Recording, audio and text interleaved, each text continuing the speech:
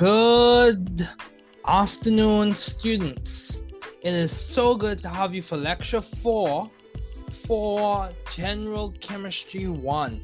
Chemistry 127N. It is so good to have you. So good. So I hope everyone's doing well. So let's begin with the lecture for today. The introduction, these are the main tenets or the main ideas that I want you to keep in mind as we go throughout this lecture. Let's talk about the first section. Electronic structure of an atom describes the energies. So we know that energies are quantized, and Planck's equation gives us an insight into that quantized energy. And the arrangement of the electrons, which Bohr described, Schrödinger explained, all of those things around the atom. Much of what is known about the electronic structure of atoms was obtained by observing the interaction of light with matter. We saw this with the Young split experiment, and also with atomic emission spectra. The visible light and other forms of electromagnetic radiation, whether you have your gamma, your X-rays, your ultraviolet, your visible light, your micro, your infrared radiation, and your radio waves, that's it, from high frequency to low frequency. Electromagnetic radiation moves through a vacuum at the speed of light, 3.00 times 10 to the 8 meters per second. Electromagnetic radiation has both electric and magnetic components that vary periodically in wave-like fashion. The wave characteristics of radiant energy allow it to be described in terms of wavelength, lambda, and frequency, nu, which are interrelated. C, which is the speed of light, is equal to the lambda times nu. So lambda times nu equals C. Okay, section 2, section 2 in the book deals with Planck's equation. And we know Planck's equation is E equal to h nu. And what Planck basically described, he gave us the idea that the minimum amount of radiant energy that an object can gain or lose is related to the frequency of the radiation. E equals h nu. The smallest quantity is called a quantum of energy. The constant h is called Planck's constant, and Planck's constant is equal to 6.626 times 10 raised to the minus 34 joules times second, so joules second. In the quantum theory, energy is quantized, meaning that it can have only certain allowed values. Einstein used the quantum theory to explain the photoelectric effect, the emission of electrons from metal surfaces by light. We explained that, in which you have light shining on a metal surface, that the frequency of light results, or the energy associated with that electromagnetic radiation results in the excitation of the electron and it being emitted, because the energy that it releases, or the energy associated with the electromagnetic radiation, overcomes the binding energy of the electron, resulting in the emission of the electron. Hence, you have the photoelectric effect. He proposed that light behaves as if it consists of quantized energy packets called photons. That's where we get the idea of photons from. Each photon carries energy E equals h nu. So Planck's equation and Einstein's idea of the photoelectric effect coincides well. Then we have dispersion of radiation into its component wavelengths. It produces a spectrum, and we understand that a continuous spectrum is like a rainbow. It consists of all of the wavelengths. It's a continuous spectrum of light in the visible region. That's what a rainbow is. It is called a continuous spectrum. If it contains only certain specific wavelengths, the spectrum is called a line spectrum. And we see this with AES, or atomic emission spectra. The radiation emitted by excited hydrogen atoms forms a line spectrum. The frequencies observed in the spectrum follow a simple mathematical relationship that involves small integers. Bohr proposed a model of the hydrogen atom that explains its line spectrum. In this model, the energy of the electrons in the hydrogen atom depends on the value of a number n called the quantum number. The value of n must be a positive integer, 1, 2, 3, or other integers, and each value of n corresponds to a different specific energy, En. And we see the value, or we see the notation of n in the Rydberg equation, which is 1 over lambda equals the Rydberg constant in brackets 1 over the final state, or nf squared, minus 1 over the initial state, or 1 over ni squared in brackets. And that gives you the values for the energy associated with transitioning from one stationary state or one quantized state to another. Bohr proposed a model of the hydrogen atom that explains its line spectrum. That's why his model was so important. In this model, the energy of the electron in the hydrogen atom depends on the value of n. And also, one of the things we understand from Bohr's model is it addressed the hydrogen atom well. However, it didn't really address other atoms as well. And then it also didn't address the phenomena or the occurrence of what happens whether or when an electron was to fall into the nucleus. Didn't address that. However, in the classical paradigm, that typically does not occur. So, section 6.4, we now talk about wave-particle duality with de Broglie, in which he basically said that matter has both wave-like and particle-like property. Hence, we have the duality of waves and particles, or wave-like and particle-like properties. His hypothesis of matter waves was proven experimentally by observing the diffraction of electrons, and this occurred with the Davis-Germer experiment, in which the diffraction of electrons as they pass through a crystal of a metal. And it also we talk about Heisenberg uncertainty, in which we basically say there's an inherent limit to the accuracy in which we can know, or by which we can know, the position and momentum of a particle. There's an inherent limit. So either the more you know about, another way to put it is, the more you know about the position, the less you know about the momentum in terms of a particle such as an electron. Heisenberg uncertainty, it points towards based on the idea that quantum mechanical behavior does not translate exactly into macroscopic observations. What does all that mean? It means that, because for example, Heisenberg uncertainty is negligible for atoms, or for substances, or for objects such as a tennis ball. There's no uncertainty in terms of its position and momentum. You can determine those things with a great degree of accuracy, or there's less uncertainty, negligible uncertainty. That's a better way to put it. But for an electron, there is uncertainty, and hence we have this quantum strangeness. Hence we have this wave-particle duality. It's just, there's a lot going on, and that's why we have to look at Schrödinger's equation, in which he explains the behavior of electrons, the behavior of atoms, using wave functions. And from those wave functions, we also understand that those wave functions give us an idea.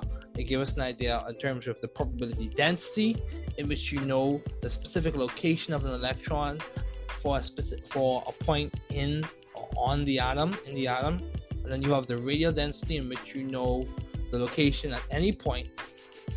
So probability density is a more specific descriptor. Radial density is more general. Then you also know n, m sub l, l, m sub s, n, the principal quantum number, and that gives you an idea of the energy associated with the orbital, how large it is. And then you also have L, which is the angular quantum number, which gives you an idea of the shape. And then you also have m sub l, which gives you an idea of the orientation of the shape of that orbital.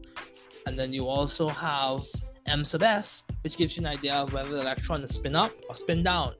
So all of these ideas are giving us better and better and better descriptions of the electrons in the atom. Now, different representations, whether it be the radial probability function or the probability density function, these ideas. And then from there we proceed on to principles, whether it be Pauli's exclusion principle, Hund's rule, or Aufbau principle. Pauli's exclusion principle basically states that no two electrons can have the same four quantum numbers. And what are those four quantum numbers? N, L, m sub l, and m sub s. Or the principal quantum number, the angular quantum number, the magnetic quantum number, and the spin quantum number. It cannot have the same four. We also understand Hund's rule, in which when you are filling degenerate orbitals, electrons fill them singly first with parallel spins. And then we also have Aufbau principle, which is derived from the German word to build up. And that's just explaining how you fill degenerate orbitals. And then we also talk about, so one of the things we get from the Bohr's model, from Bohr's model is it also gives us an insight, or it coincides well with the periodic table, because when you are doing filling of orbitals, if you look at the periodic table, it follows this observation: 2, 8, 8, 18, 18, 32, and 32, and that's for electron counting. But we'll get to that later. But it coincides well with some of the earlier ideas that you learn in BGCSE chemistry when writing electron configuration. So that's a general overview of what we will discuss today. So let's begin.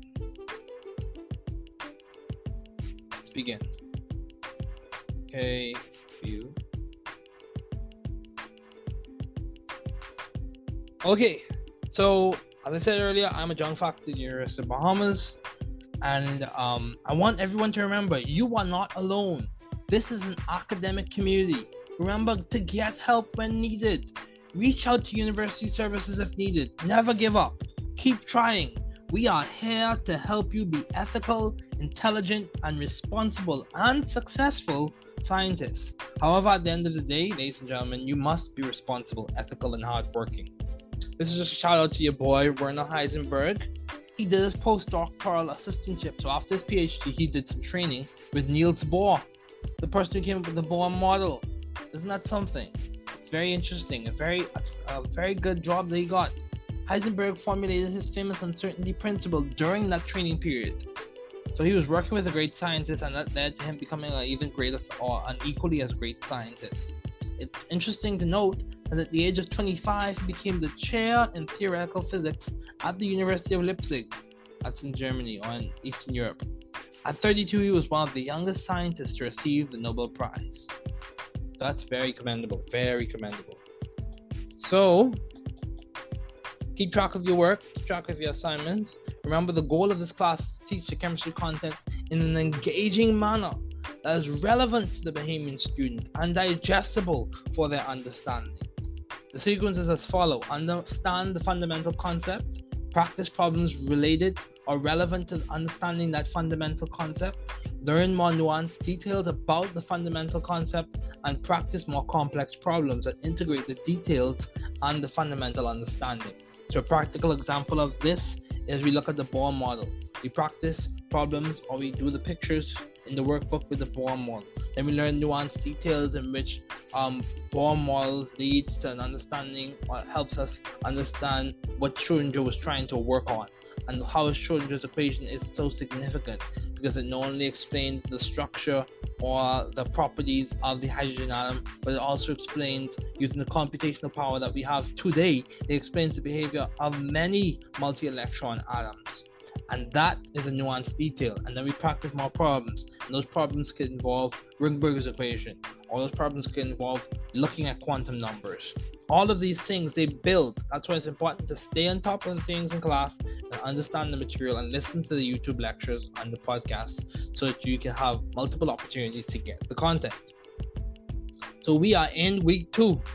My goal, as I said earlier, is not to overwhelm anyone, but to help you understand the content well. So de Broglie's work, let's break it down. Okay, so de Broglie's equation is stated as lambda is equal to h over mv. And his equation relates the wavelength of the radiation, the wavelength of the thing you're looking at, the wavelength of the particle to the momentum of the particle. It relates wavelength, mass, velocity, and Planck's equation. Planck's equation, but Planck's constant. That's the thing that it really relates. We understand that de Broglie's work is applicable to all matter. All matter of mass m with velocity v would give rise to characteristic wave-like properties. Hence, we have wave-particle duality, in which you have wave-like characteristics and particle-like characteristics existing at the same time for the same particle. And this was proven experimentally with the electron, particularly with the Davis-Germer experiment. So I'm going to proceed, but just remember there are different types of reactions. It's important to know those, whether it be addition, decomposition, single displacement, or double displacement. An example of addition would be the formation of an ionic compound from a cation and an anion. An example of a decomposition reaction is the formation of electrolysis, or the result of the reaction, electrolysis reaction, of water into hydrogen and oxygen. An example of a single displacement reaction is an SN2 reaction in organic chemistry, and an example of a double displacement reaction is a precipitation reaction. It's important to understand these ideas. I already went through an overview of the content. The skills I want you to know.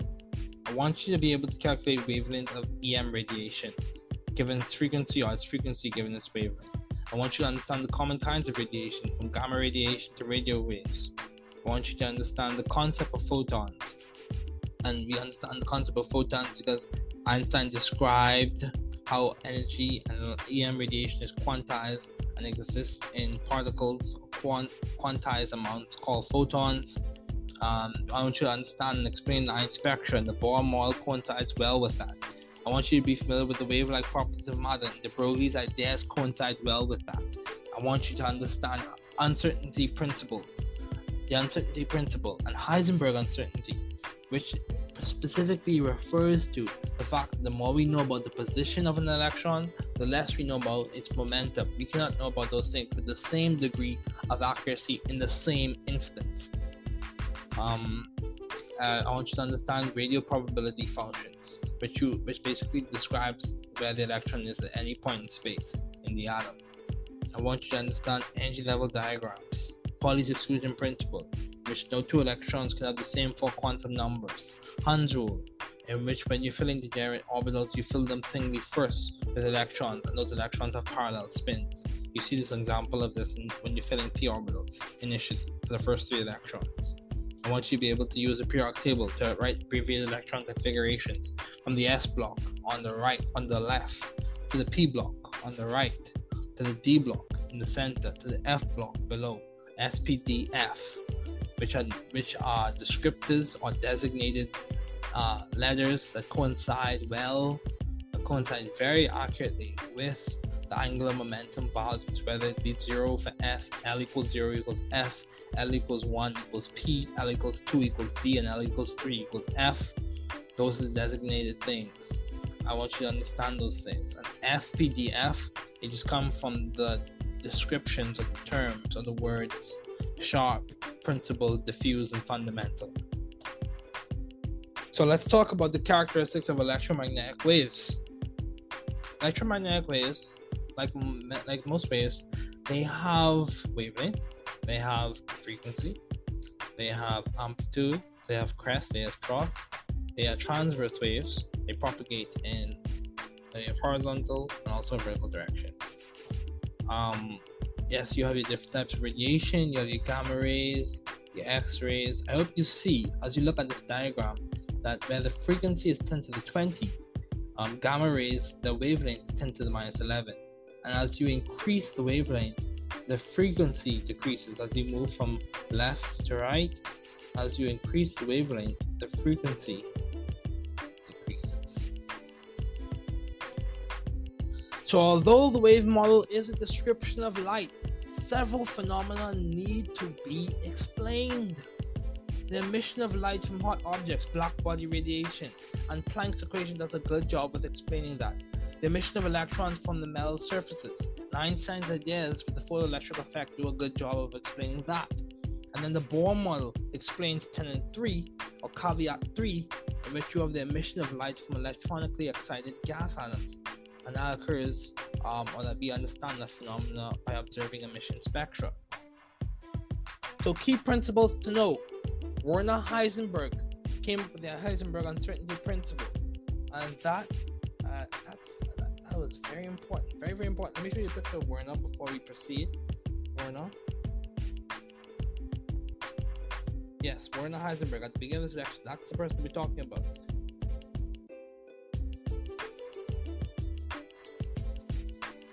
Okay, there we go.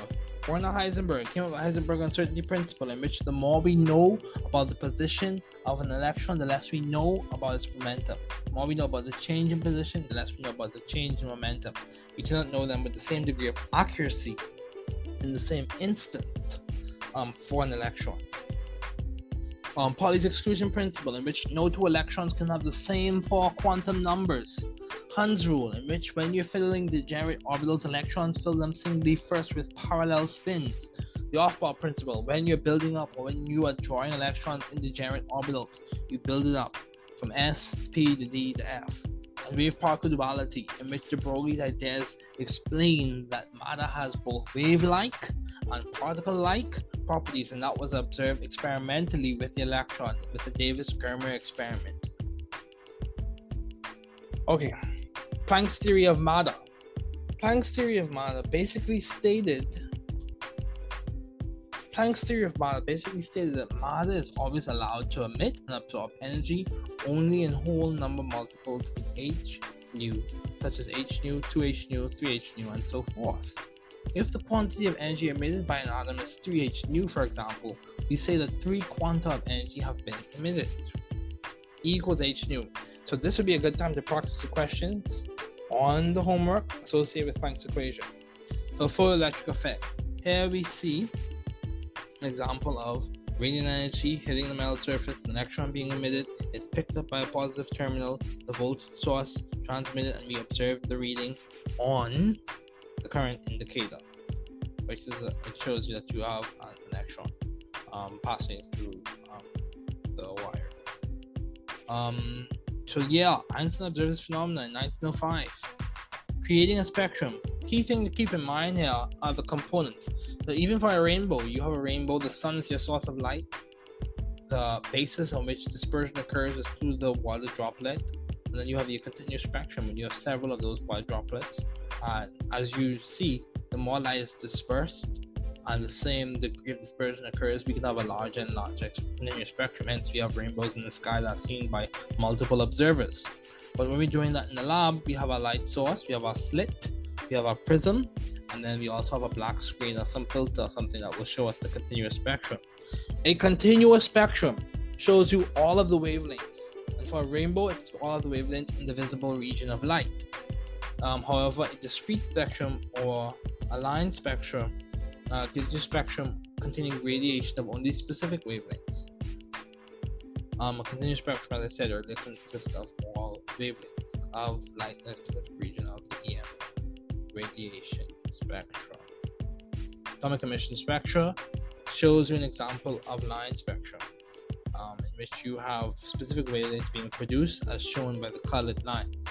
See at the bottom there are hydrogen spectrum, and Bohr's model does well to explain hydrogen spectrum. Schrodinger's equation explains basically all spectra well, especially with the computational power that we have today. So the Bohr model. Bohr's model was based on 3 postulates.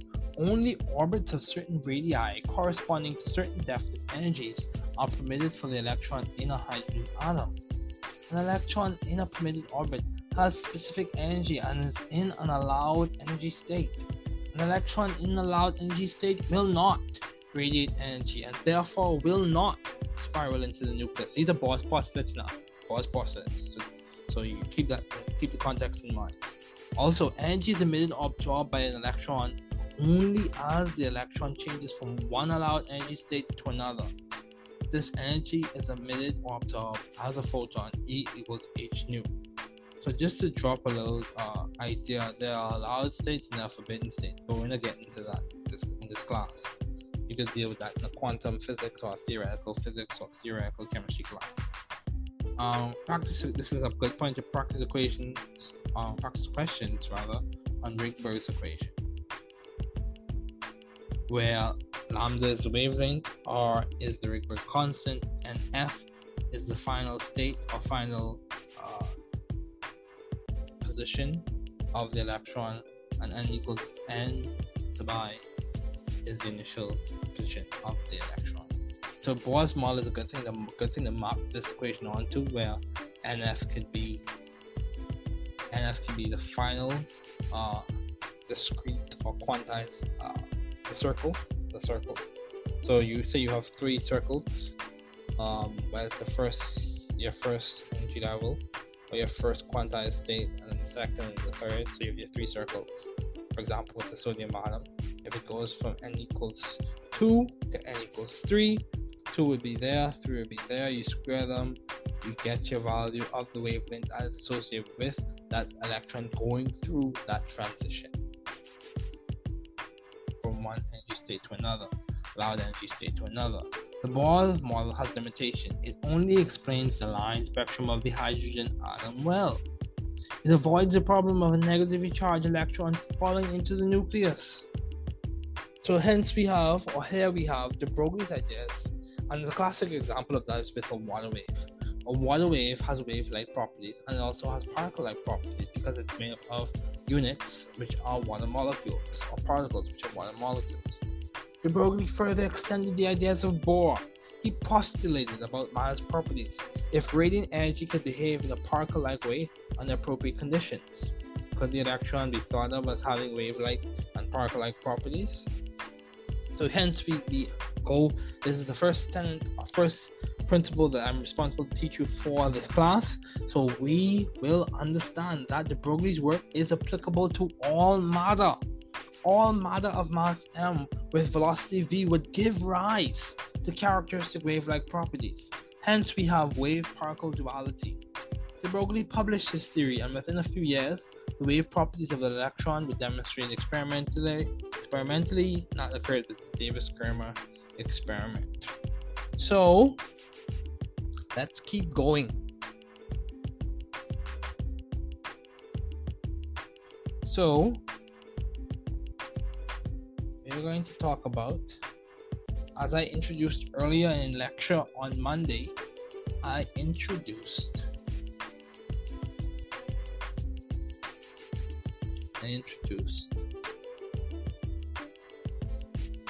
see, that there's associated with quantum numbers. But before we get to that, I will pause the video for a bit. I would recommend you pause the video for a bit, recap, take notes, practice problems, and then jump into this section of the video. Okay, so let's continue. Big ideas. All matter is made of atoms which can be understood with their subatomic particles. Chemical reactions involved in the rearrangement of matter and the atoms that make up chemical reactions are involved with the rearrangement of matter and the atoms that make up that matter. Each chemical reaction is dependent on rate, equilibrium, atom proximity, and orientation. These are big ideas. These are the tenets, the principles, the main ideas we want to know and understand well this semester and next semester. Force is either intramolecular, so bonding, so covalent or ionic or dative or dative bonding, or intermolecular, your H bonding, your London dispersion forces, all of those things. Explain the properties of the substance. Dipole-dipole interactions, intermolecular bonding, all those things. Van der Waals interactions. And 5, equilibrium, rate, atom proximity, and molecular orientation in a chemical reaction are mathematically related.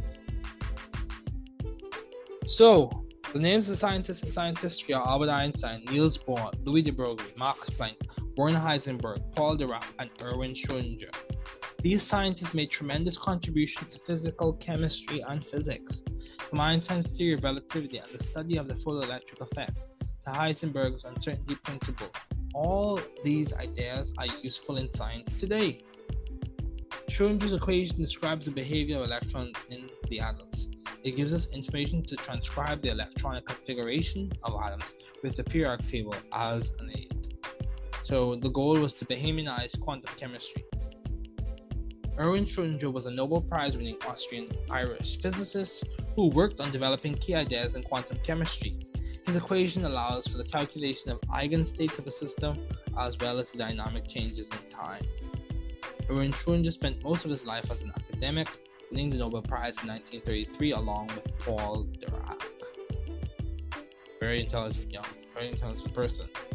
Schrödinger's wave equation discovery occurred in 1926, and it came about from being convinced that atomic spectra should be derived from eigenvalue problems. Here we see an example of Schrödinger's equation. So,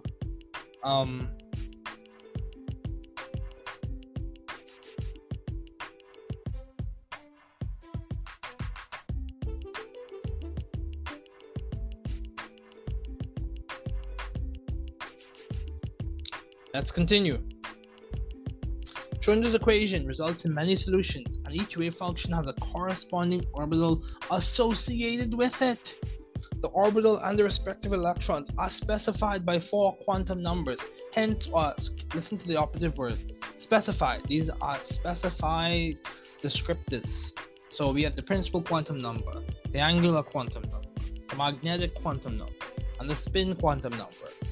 So Schrödinger's equation is H psi equals E psi, where H is the Hamiltonian. These are just mathematical operators. Don't get lost in the details.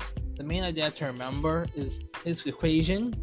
Initially, when he first came about, it worked well for the hydrogen atom. But when computational power was revved up, as we have today, it basically explains all the behavior of all atoms. That's a powerful equation. It gives us insight into chemical reactivity and all those things. But the 4 descriptors I want you to keep in mind are the principal quantum number N, the angular quantum number L, the magnetic quantum number M sub L, and the spin quantum number N sub S. The principal quantum number is an integer value that describes the overall size and energy of an orbital. The energy associated with the orbital is negative because the electron's energy is lowered via Coulombic interaction with the nucleus. Orbitals that have higher integer values for the principal quantum number have energies that are less negative. Moreover, as the principal quantum number increases, energy changes between the subsequent energy levels typically is less. And that ties into ideas of penetration and shielding, but we haven't reached there yet. Because I'll just give you a quick hint into what that's referring to. In terms of energy changes between the subsequent energy levels typically is less. Coulombic interactions result between particles of opposite charges result in lower potential energies. So if you have low potential energies due to penetration of those orbitals nearer to the nucleus, that's going to result in you having subsequent energy levels with energy changes that are less. So let's talk about L. The angular momentum quantum number is an integer that describes the shape of the orbital values from 0 up to n minus 1. So L equals 0 equals S, L equals 1 equals P is designated as P, L equals 2 is designated as D, and L equals 3 is designated as F. The magnetic quantum number M sub L is an integer value that provides information on the orientation of the orbital. The possible values of M sub L range from minus L to plus L. M sub S, the spin quantum number, specifies the orientation of the spin of the electron. Electron spin is a fundamental property. The spin quantum number has 2 possible options, spin up or spin down. The energy orbital S typically is shown as a spherically symmetrical low energy orbital. The 3D image is a plot of the wave function which describes the likelihood or probability of finding an electron at a position in space, and it's from these wave functions that we go to or we walk towards our radial distribution function and a probability density function. The probability density function, which describes the probability in terms of volume of finding an electron at a specific point in space. The atomic orbital can be represented with a 3D geometrical shape, and we understand that shape from our angular quantum number, and that shows the volume of the electron that's likely to be found most frequently. For an alternative explanation, you can use the radial distribution function, which provides information on the total probability at a radius r. So for some radius r, it gives you the idea or it gives you insight into the position of an electron at any point in space at that radius r. The function has a value of 0 at the nucleus, so theoretically you shouldn't find any electrons at the nucleus. The positive charge is posit at the nucleus.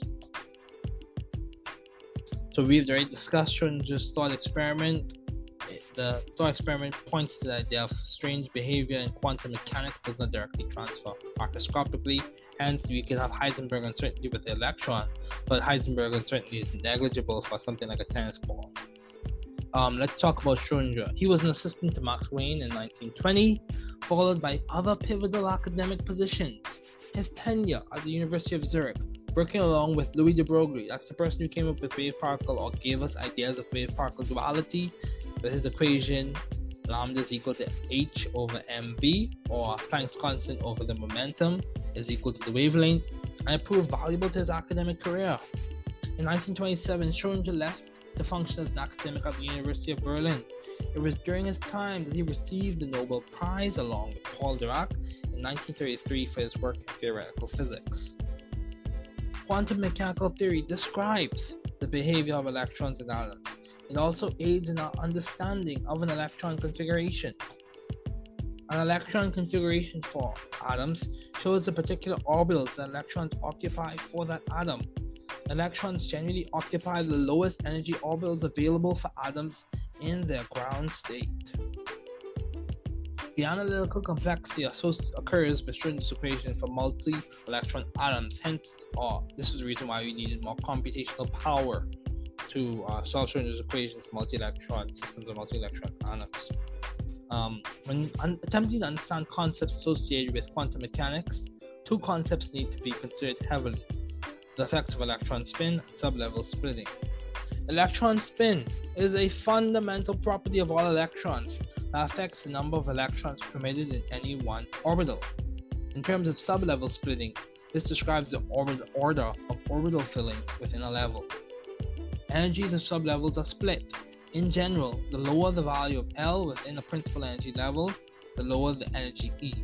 It is as follows: the energy of orbital S typically is less, or theoretically is less than energy of orbital P, which is theoretically less than energy of orbital D, and the energy of orbital D is theoretically less than energy of sublevel F. So these are sublevels that we're referring to. It is important to understand Coulomb's law, shielding, penetration, effective nuclear charge, and other ideas that we will discuss later. So I want you to remember that the logical consequences of Coulomb's law. Coulomb's law is it's like a pillar for many of these concepts that we're discussing. Or it's like a side pillar for some of them, and it's the main pillar for many. Like charges repel. As the distance decreases between like charges, the potential energy increases in magnitude for those like charges. Unlike charges have more negative or less positive potential energy as the distance between those unlike charges decreases. Also, the magnitude of the potential energy interaction is proportional to the magnitude of the charges interacting. So we won't discuss shielding at this time. That's something I will discuss later. As consequences, this is just a picture of Einstein's dissertation. The beginning page of his dissertation is in German. He did his PhD at the University of Zurich. So it's on the new determination of molecular dimensions. If you have any questions, you can ask me about that in class. I'm not going to discuss the dissertation on this lecture. So these are the electron configurations of the first 20 elements. Keep this in mind. I'm just exposing you to these ideas. We will discuss this in detail in class. And these are the shapes. So L gives us an idea of these shapes. L equals 0 refers to F, L equals 1 refers to P, L equals 2 refers to D, and L equals 3 refers to F.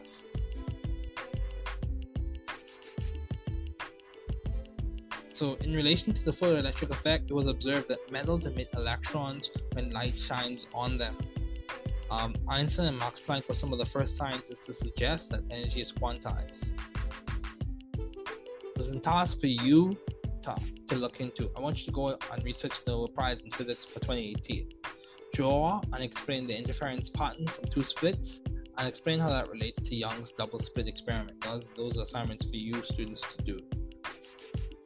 According to classic electromagnetic theory, The photoelectric effect occurred due to the transfer of energy from light to an electron in the metal, resulting in the dislodgement of the electron.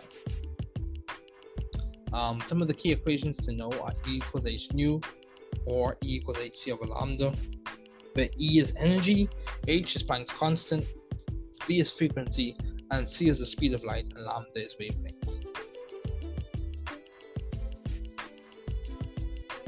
So Albert Einstein's idea that light is quantized starts to provide a good framework for the photoelectric effect.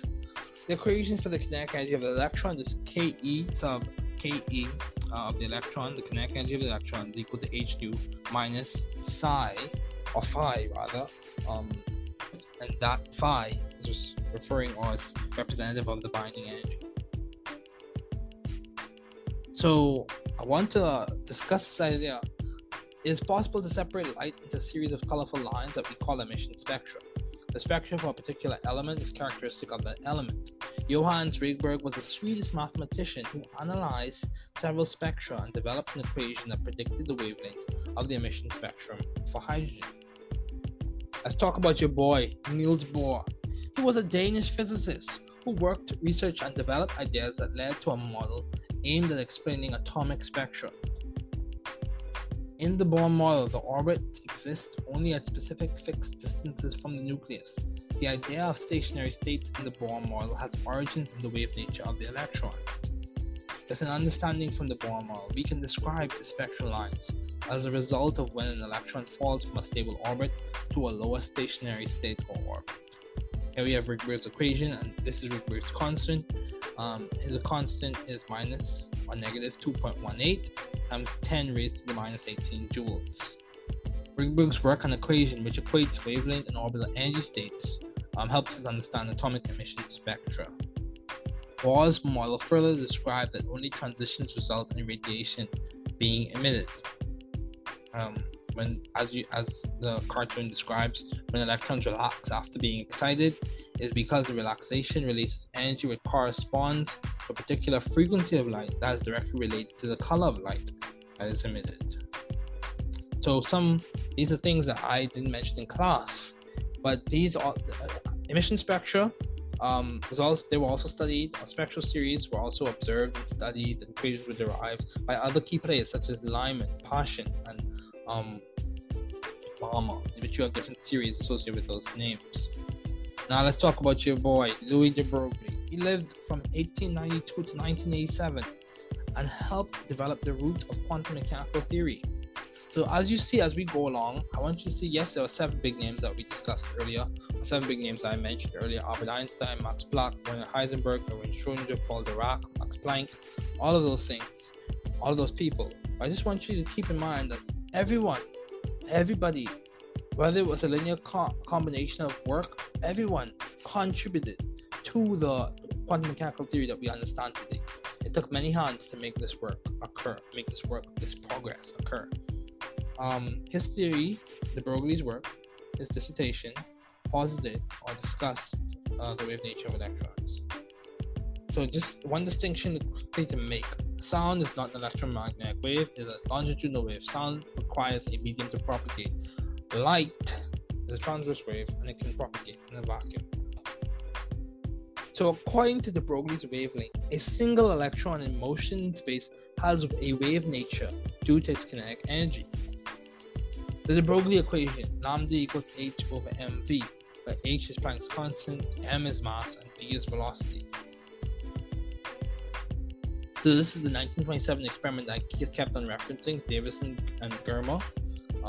It basically described the observation of electrons undergoing diffraction by a metal crystal. And these ideas help to prove experimentally the ideas of de Broglie. So just keep that in mind. The wave and particle nature of an electron is not easily understood, and this makes a path for the uncertainty principle. As alluded to in the thought experiment, the unobserved electron can occupy 2 states, but the act of observation forces it into one state or another. Upon observation, we understand it to be either occurring as a particle or as a wave. A Young's double-slit experiment points well to this idea, and it's something we will discuss in class later. So it is known that de Broglie did some work at the Poincare Institute establishing an analytical or applied science department, a Center for Applied Mathematics. And I cannot forget to mention Max Planck, the law of work in EM, electromagnetic theory, electromagnetic radiation. His work laid the foundations for quantum theory. He won the Nobel Prize in Physics in 1918. So these are your boy, Max Planck and Werner Heisenberg. They also published papers with leaders in the field such as Max Born, the Born-Oppenheimer approximation. You just think about that. And Pascal Jordan, you have with if you discuss or look into linear algebra, you see Jordan. But these are just people you want to keep in mind. Just keep them in mind. Good to know. Here we have an example of Heisenberg uncertainty principle in a mathematical description, the mathematical format. Helps us understand. He also introduced the ideas of complementarity, in which electrons is observed either the particle or wave, but not at once. And let's rehash these things. Wolfgang Pauli came up with Pauli's exclusion principle. It states that two or more identical particles with spin cannot occupy the same quantum state in a quantum system at the same time. Or another way to put that is no two electrons. That's the particle we're referring to in this context. No two electrons can have the same four quantum numbers.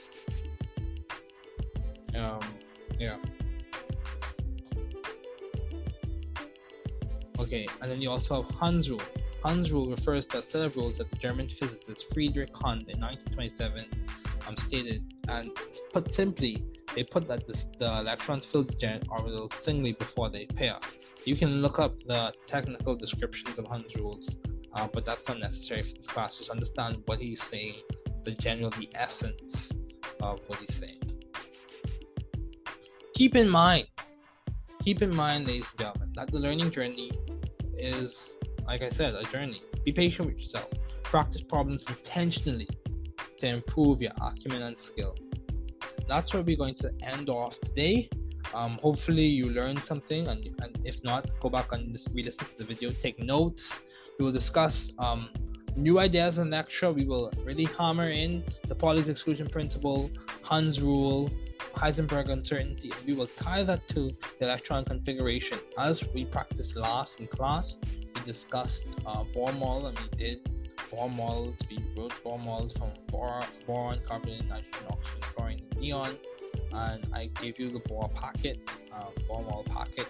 So just practice your problems, go through the homework, and really understand what's going on. It's good to have you, good to see you in class, and I hope you are doing well.